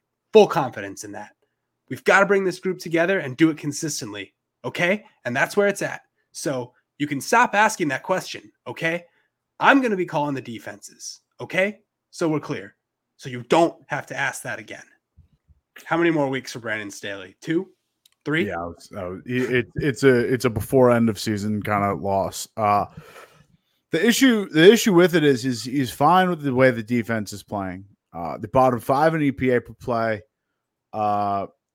Pulling up DVOA. They're 27th. I already had it down. Thank you. 27th. They've been 25th, 15th, or 25th, 16th, and 27th in the 3 years that defensive guru Brandon Staley has been their head coach. And the thing is, it's straight up like bad coaching. Like, there's really no way around it. There's a lot of missed tackles going on. That is purely a coaching thing. Ball pursuit, like how they're taking a trail to the ball carrier. That's a coaching thing. The fact that this is a Fangio defense that is designed with 2 high shells in mind, covering the middle of the field and trying to eliminate explosive plays of 20 or more yards passing, 10 or more rushing. They have the second most in the league the last 2 years. Like they have their own problem this year of allowing a ton. I think they lead the league in explosive plays this year, but they're top 2 in the last 2 years. So like this is a consistent problem for them. They're letting Jaylen Warren dice them up. Or not Jaylen Warren. Jaden Reed dice them up. They're just getting explosives at a Luke Musgrave. Like there's just too many. This is a young. I get Matt LaFleur is a really good offensive mind, but this is such a young and inexperienced Packers offense, and you are letting Dontavian Wicks, Romeo Doubs, Tucker Kraft, AJ Dillon, and Jaden Reed all pick up explosives on you. Not to mention the Christian Watson touchdown yesterday. Not to mention a Christian Watson touchdown yesterday. Finally. Cut him in fantasy 2 weeks ago. I'm not like complaining about that. I had needed other things, but like, of course, kind of thing. That'll never happen again. Christian, like, I don't know. This is just a really bad, really old Chargers defense. And the fact that he's just not like he can't admit he's wrong because it'll probably cost him his job sooner. And this is the, throes of a dying man who's about to lose his job. It's just tough. It's bad to see. They're terrible. Bad defense. They're terrible, and that's where it comes back to like, who's a Chargers fan at this point? Like what? Me. The NFL's whole like marketing plan around moving two teams to LA and allowing one of them to be the Chargers. It reminds me, honestly, of what's going on with the A's in baseball right now. Like who in LA was ever going to be a Chargers fan? And now that this is the product, it's just over for them. Their games are going to continue to be just massive sellout party tailgate situations for the opposing team that walks in. Every team with even a semi-loyal fan base will travel, will have tons of transplants to live in LA, and will pack SoFi Stadium to root for the opposite team.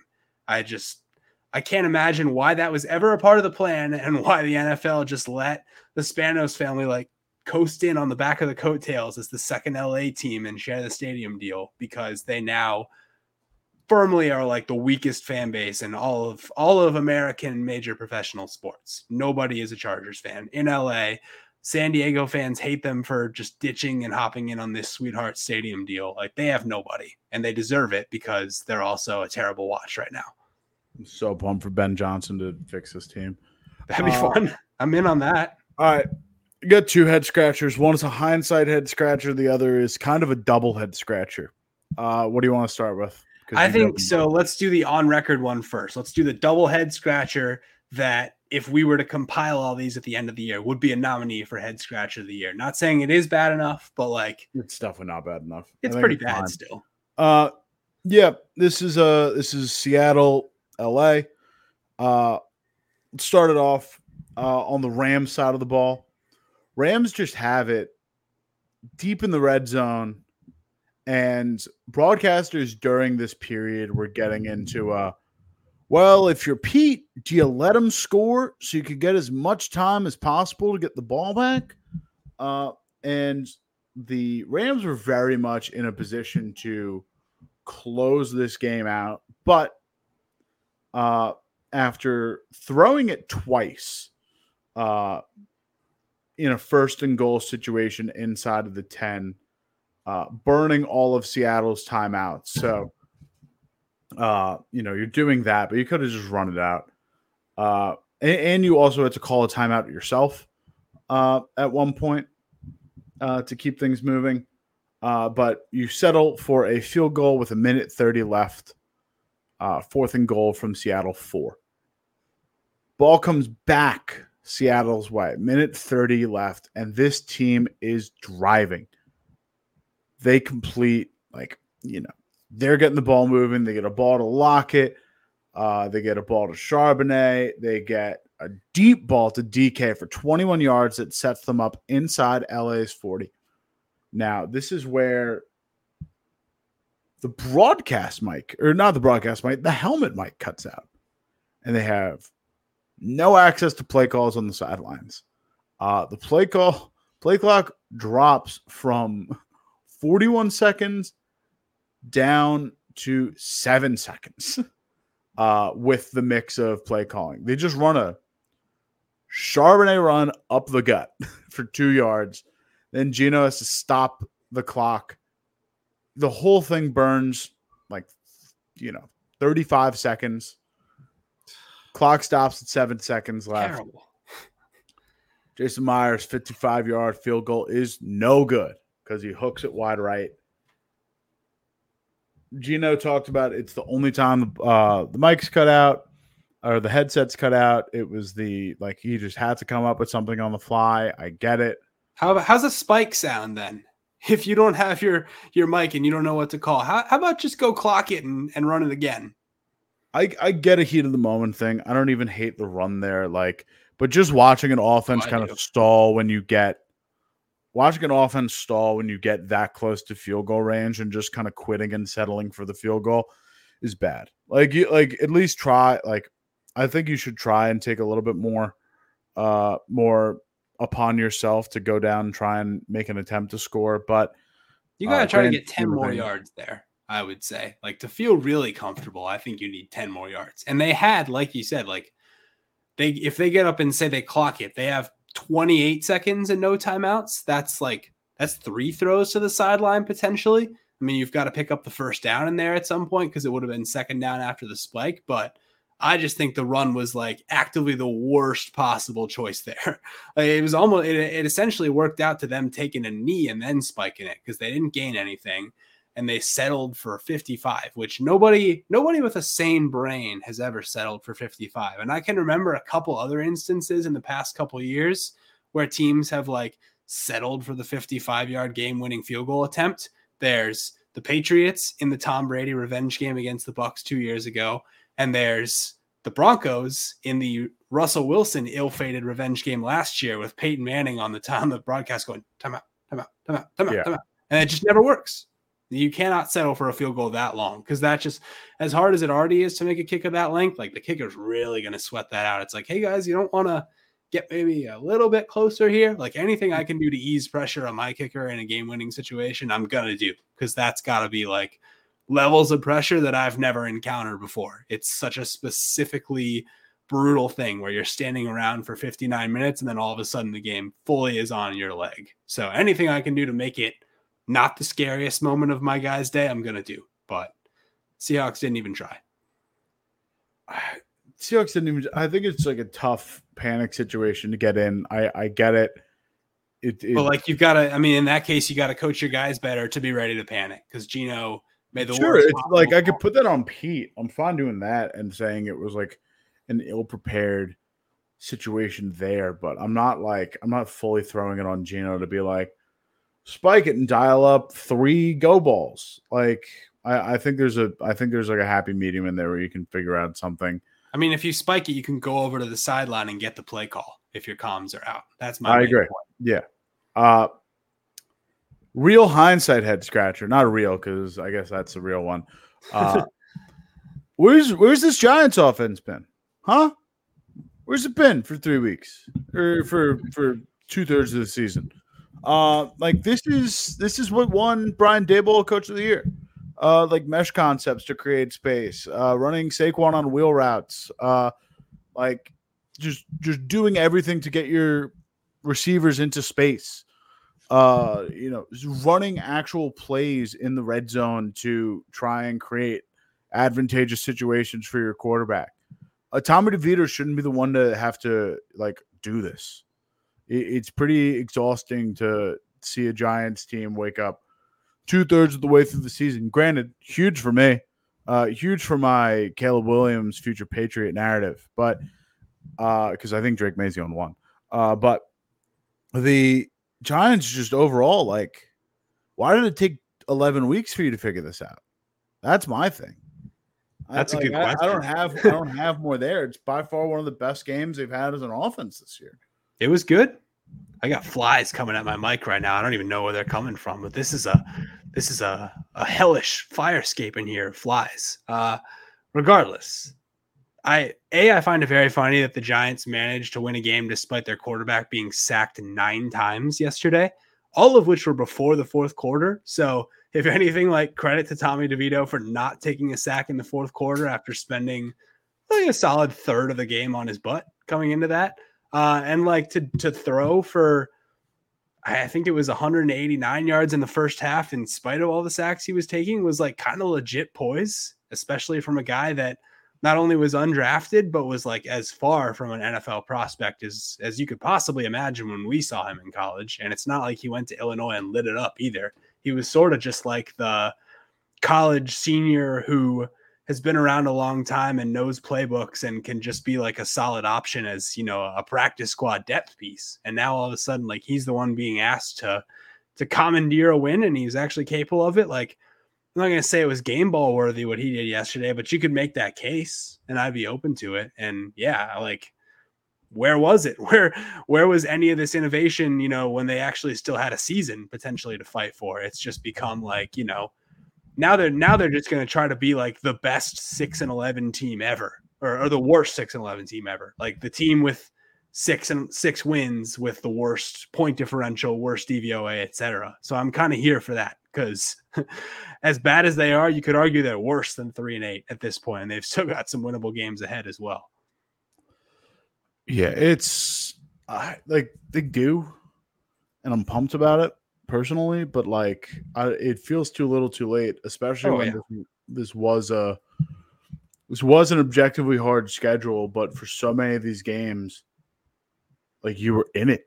13-10 loss to the Jets, 14-9 loss to the Bills, like even the 24-3 loss to the Seahawks. Like you could put more points up in that. Like you get like 30-12 to the Niners. Like I get these are games where you're just like, you know, very undermanned. But if you're drawing these up more often, like they could have figured it out here.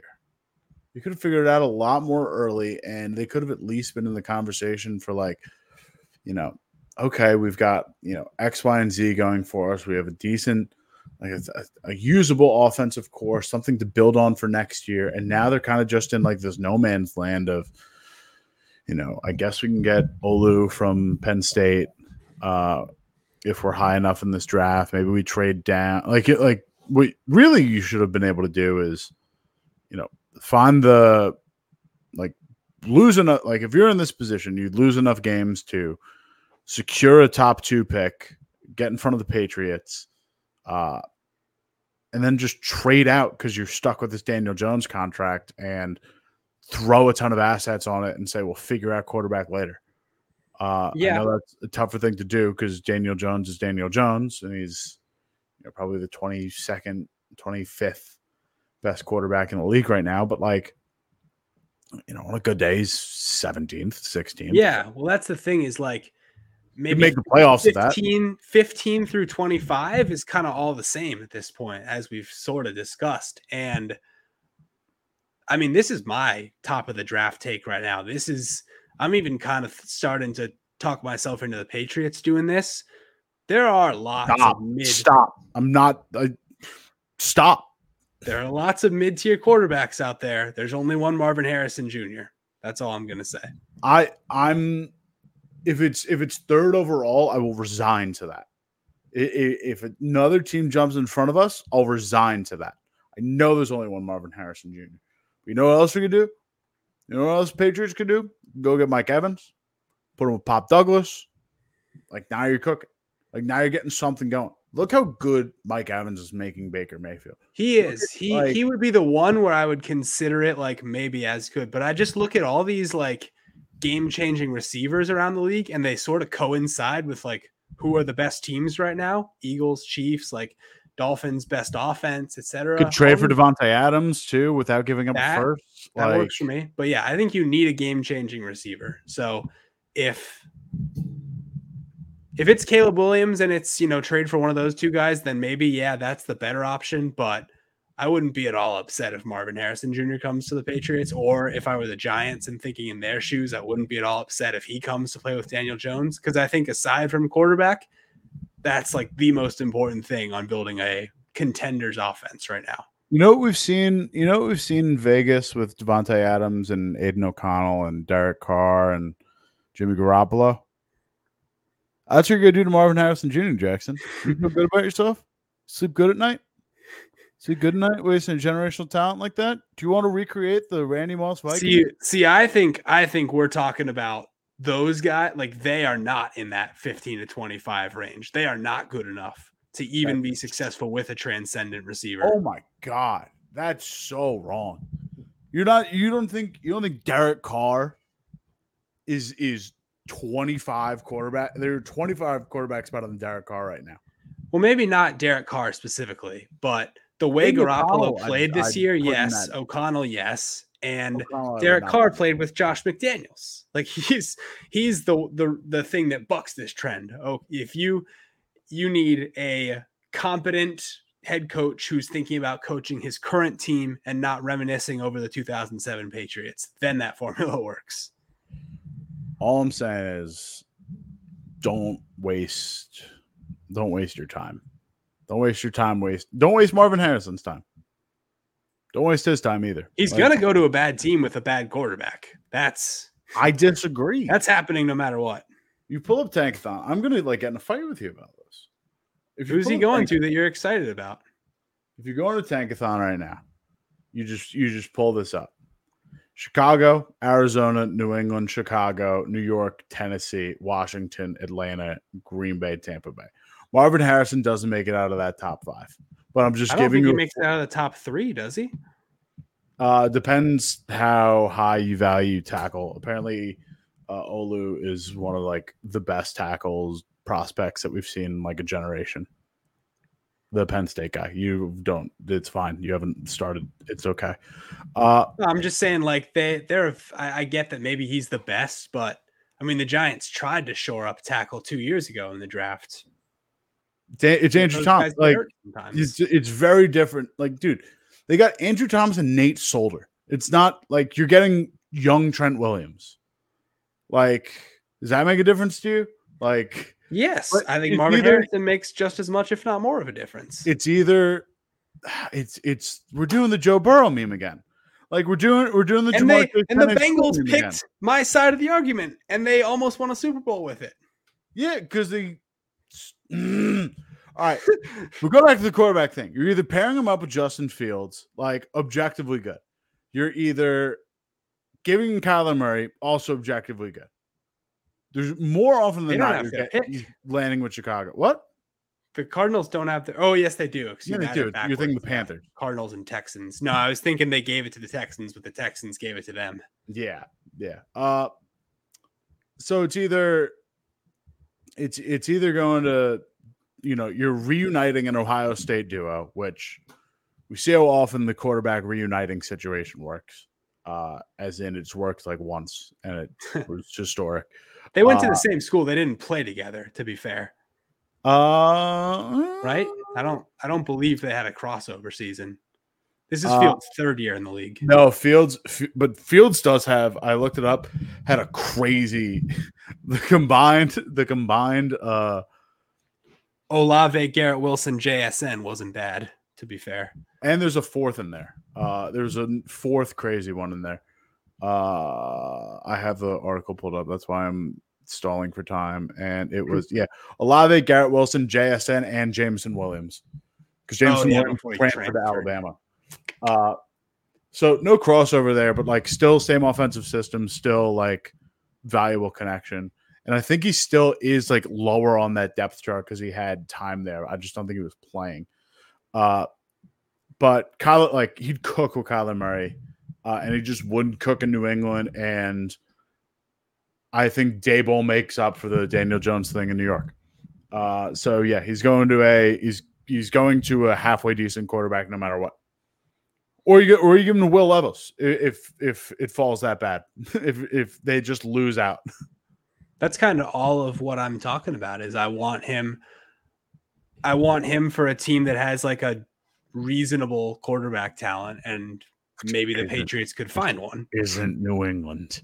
Not right now, that's for sure. I'm not saying draft him and keep Mac Jones. That's 100% not what I'm saying. But it's kind of the inverse of your draft a quarterback and get a receiver on the trade market or free agency, whatever. I almost think draft the receiver, get the quarterback on the free agency market, especially if they're third.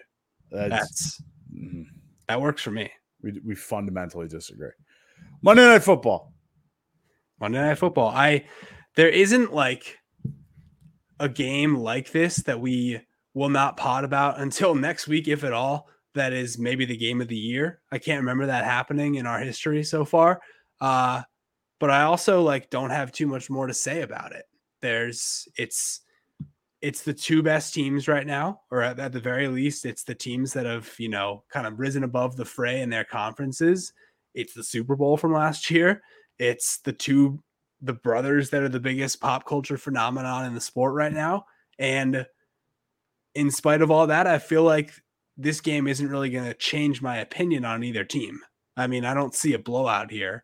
And I think that whoever wins, whoever loses, like this could just as easily be the preview for another Super Bowl rematch. I'm going to be weird here and say this game is weird to me because it can only negatively impact my opinion of the Eagles and can only positively impact my opinion of the Chiefs. Because a Chiefs win in this game, even with the recent struggles that the Eagles defense have had, would mean that in some way their offense has figured it out.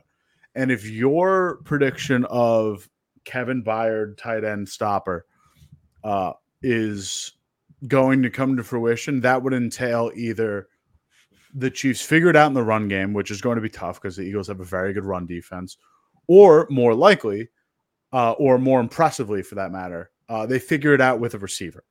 And that would be the first legitimate receiver to kind of show out for the Chiefs in the entirety of the season. Like it's like MVS still hits like a bunch of home run balls for the first time in a while. Rashee Rice comes into form. Like they awaken Sky Moore out of his 2-year stupor. Like in some way they have to like fundamentally, change the way they do things. But that would be a positive for them. And it would also suggest that like this defense in some capacity is as legit as I've thought they've been. Eagles, on the other hand, feels like it's going the opposite way, where we still haven't seen like an A+ game from them. And I do like, unless they like Super Bowl out, I guess the Eagles could be like, wow, we finally have that A+ game. They are who we thought they were. But in more certain fashion, like I just feel like it could go the other way of like this defense raises a lot of problems. This offense is not one-dimensional, but thin. Like you're dropping off from AJ Brown, Devontae Smith to Olamide Zaccheaus. Like it's a pretty steep drop off in terms of depth there. Yeah, like maybe it's hyperbolic to say the Eagles can only disappoint me, but because they've kind of just played like under the radar close games for the majority of this season, outside of like the Miami game still didn't look like 100%. Lost that freaking Jets team. Like they've just still got room to grow to me, and that wouldn't be exceeding any expectations or rounding into form. It would just be like, oh, this is the team they're supposed to be. You know what I mean? Yeah.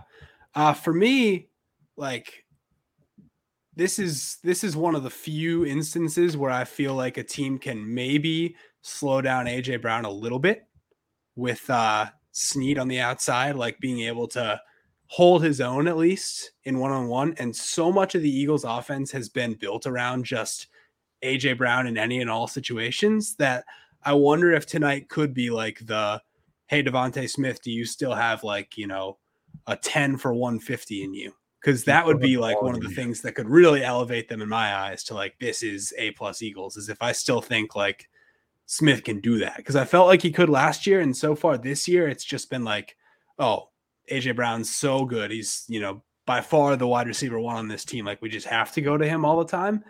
Maybe tonight's the night where we're like, okay, they still have that Smith card up their sleeve. So that's what I'm interested in for the Eagles side of things. Kind of like the other side of the ball, the Bayard matchup. For me, it's like, okay, Sneed's covering Brown. What does Smith have? My thing is, I don't know. I guess McDuffie goes to the.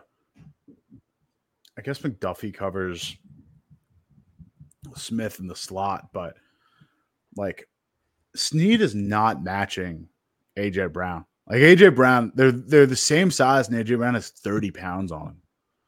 Like it's a tough battle. Right? Like I mean, he's big for a corner. It's just AJ Brown's bigger than every corner. He's just 190. Yeah, I get that, but like it's not like he's taken on any crazy like, you know, contested catch ball or like just physical type receivers. Like the matchups he gets are more like Amon-Ra St. Brown, Jamin Williams. He's like Tyreek Hill, Jalen Waddle matchup. Like he's not getting big body guys. Like he's not getting a ton of like defined real like, you know, wars with big body dudes. AJ Brown is just a one of one, and I don't know how that defense sort of slows him down. That's fair. I mean, if you're gonna say like he's just like the biggest matchup nightmare outside of Tyreek Hill going right now, which he very well might be, then maybe there's no way they slow him and he still has this huge dominant game. But if there's a chance that like 190 is not as big as AJ Brown, but most corners still aren't 190. I mean, it's the fastest, in most cases, smallest position in the league. And that's why like a big bodied receiver has such a big advantage. So I'm giving him like a slight chance of slowing up Brown. And in that case, I'd like to see Devontae Smith have a big game because this is a guy that won the Heisman 3 years ago, and we haven't really seen it, especially this year. He's become like, do I even want to put Devontae Smith in my fantasy lineups this week? Like that wasn't what I expected. Kind of same with Waddle, by the way. Like that receiver class is like taking a little bit of a step back, which I don't love to see. But regardless, like Devontae Smith, show me what you still got. The Waddle thing is just so much of that offense revolves around Tyreek Hill that it's tough to kind of share. And so much of last year. Same with. No, I get it, but also the Dolphins kind of made a concerted effort to spread the ball out more because they had two receivers take up 52% of their allotted targets last year. Like 52% of their target share was made up by, it's like 32% Tyreek Hill, 20% Jalen Waddle. And it was the biggest share by two receivers in a single offense for any team in the league. Those shares had to go somewhere. You have to be able to spread out the team somewhere. And you're not going to take it away from your biggest X factor. You're going to take it away from your two. Like that's how, Cedric Wilson's getting more balls. Durham Smythe is getting more balls. Like it's kind of the fault of the system, but the Eagles are just too thin where we're still doing it with Brown and Devonta.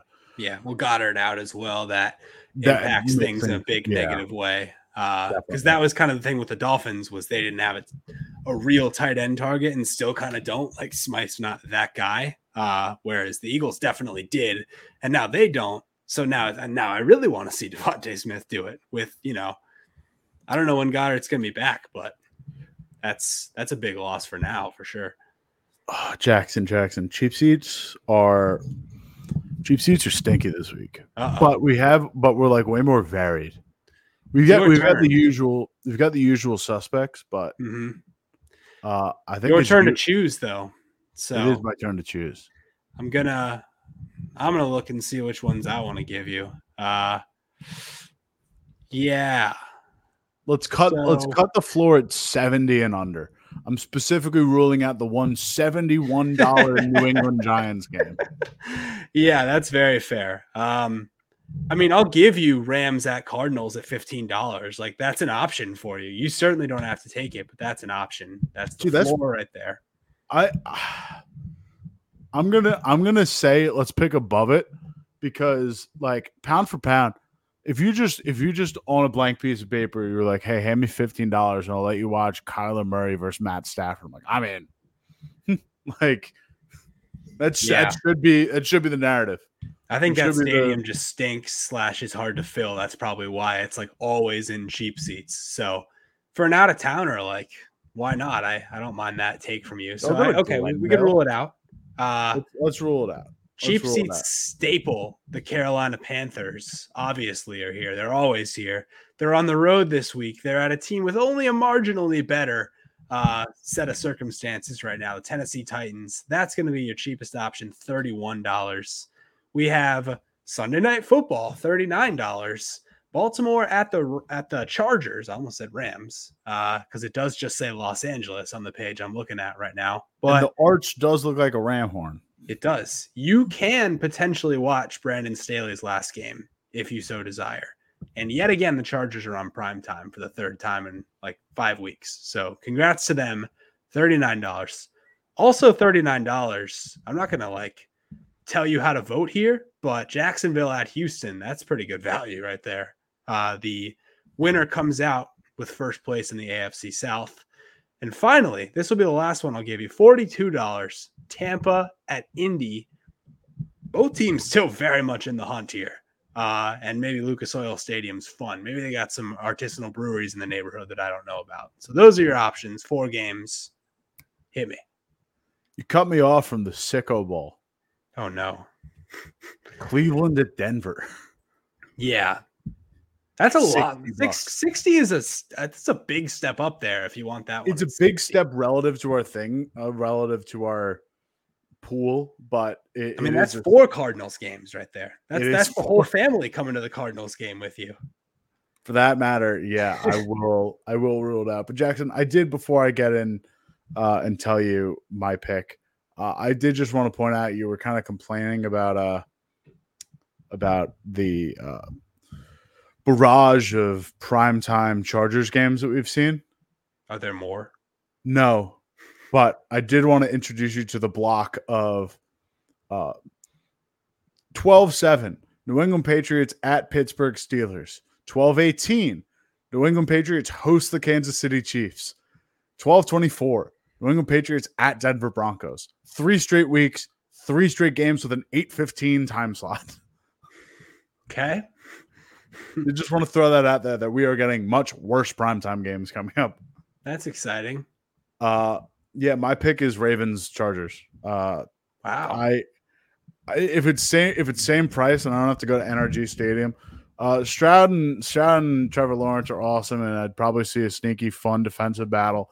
I'm just more like this is morbid curiosity at this point. What do the Ravens look like without Mark Andrews? And I think Ronnie Staley's down. I think they lost another defensive personnel member. And side note, what does Brandon Staley's last game look like? Will this be the straw that breaks the camel's back? There's so much. Treat them anything like they've been treating some of the other, mid-level / talented but flawed teams in the league. They might really do some mean things to them.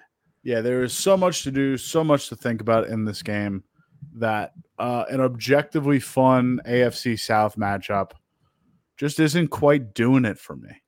I gotta go Baltimore, LA. That's, you're entitled to that take. I don't want to say I vehemently disagree, but I think that Jags-Texans game has a chance to be game of the week like we talked about with Chargers-Lions a couple weeks ago, where it's just the fun back and forth battle. And, a couple highly drafted quarterbacks, same division, who's going to run the division for years to come. There's future narratives in play here. Definitely don't think there's future narratives in play with Chargers. Chargers. I mean, there are future narratives in play. There are future crumbling implications for one team, but not for the matchup. But this is Brandon Staley's last Chargers Ravens game. That I promise you, he's not seeing the Ravens again. There are short crumbling implications for the Ravens of oh God, they're shot. But there's a sneaky part of me that is CJ Stroud and DeMeco Ryans light it up against a good Jacksonville defense, and then Press Taylor starts sending Calvin Ridley on 12-yard curl routes against Derek Stingley with Jalen Petre coming over up top. And I don't want to be disappointed. So I'll take a game where I know I will be disappointed by one team. That's fair. That is how the Texans got their first win of this entire era. and that, 6-2 since. So in a sense, like maybe I side on the other one with this. Like I think the Jags remember that game. That was the first time we ever had questions about the Jags this year winning that division. And now they can either completely grab it, take full control of the division, have a 2-game lead with 6 to play. Yeah, 6. Yeah, I will admit I'm wrong on this. This is just a personal. This is personal. Just personal. This is Kale's sicko game of the month of November, it appears. And it's all yours. You may have it. I'm excited to recap results with you about this time next week. Yes, sir. And I feel like you gotta do a little something on Monday Night Football next week or something. Like it's gonna be too good a game not to talk about. Hey, we can have a little chat about it at some point during the week this week. That's always an option. Ooh, maybe a little Wednesday post meditation. We might, or just a live. I don't even know. We'll figure it out. Hopefully, we get Nolan in on that as well. Could you like who knows? Maybe a little like Wednesday Thanksgiving preview with Black Friday preview. Like who knows? We like talking about things that we don't do.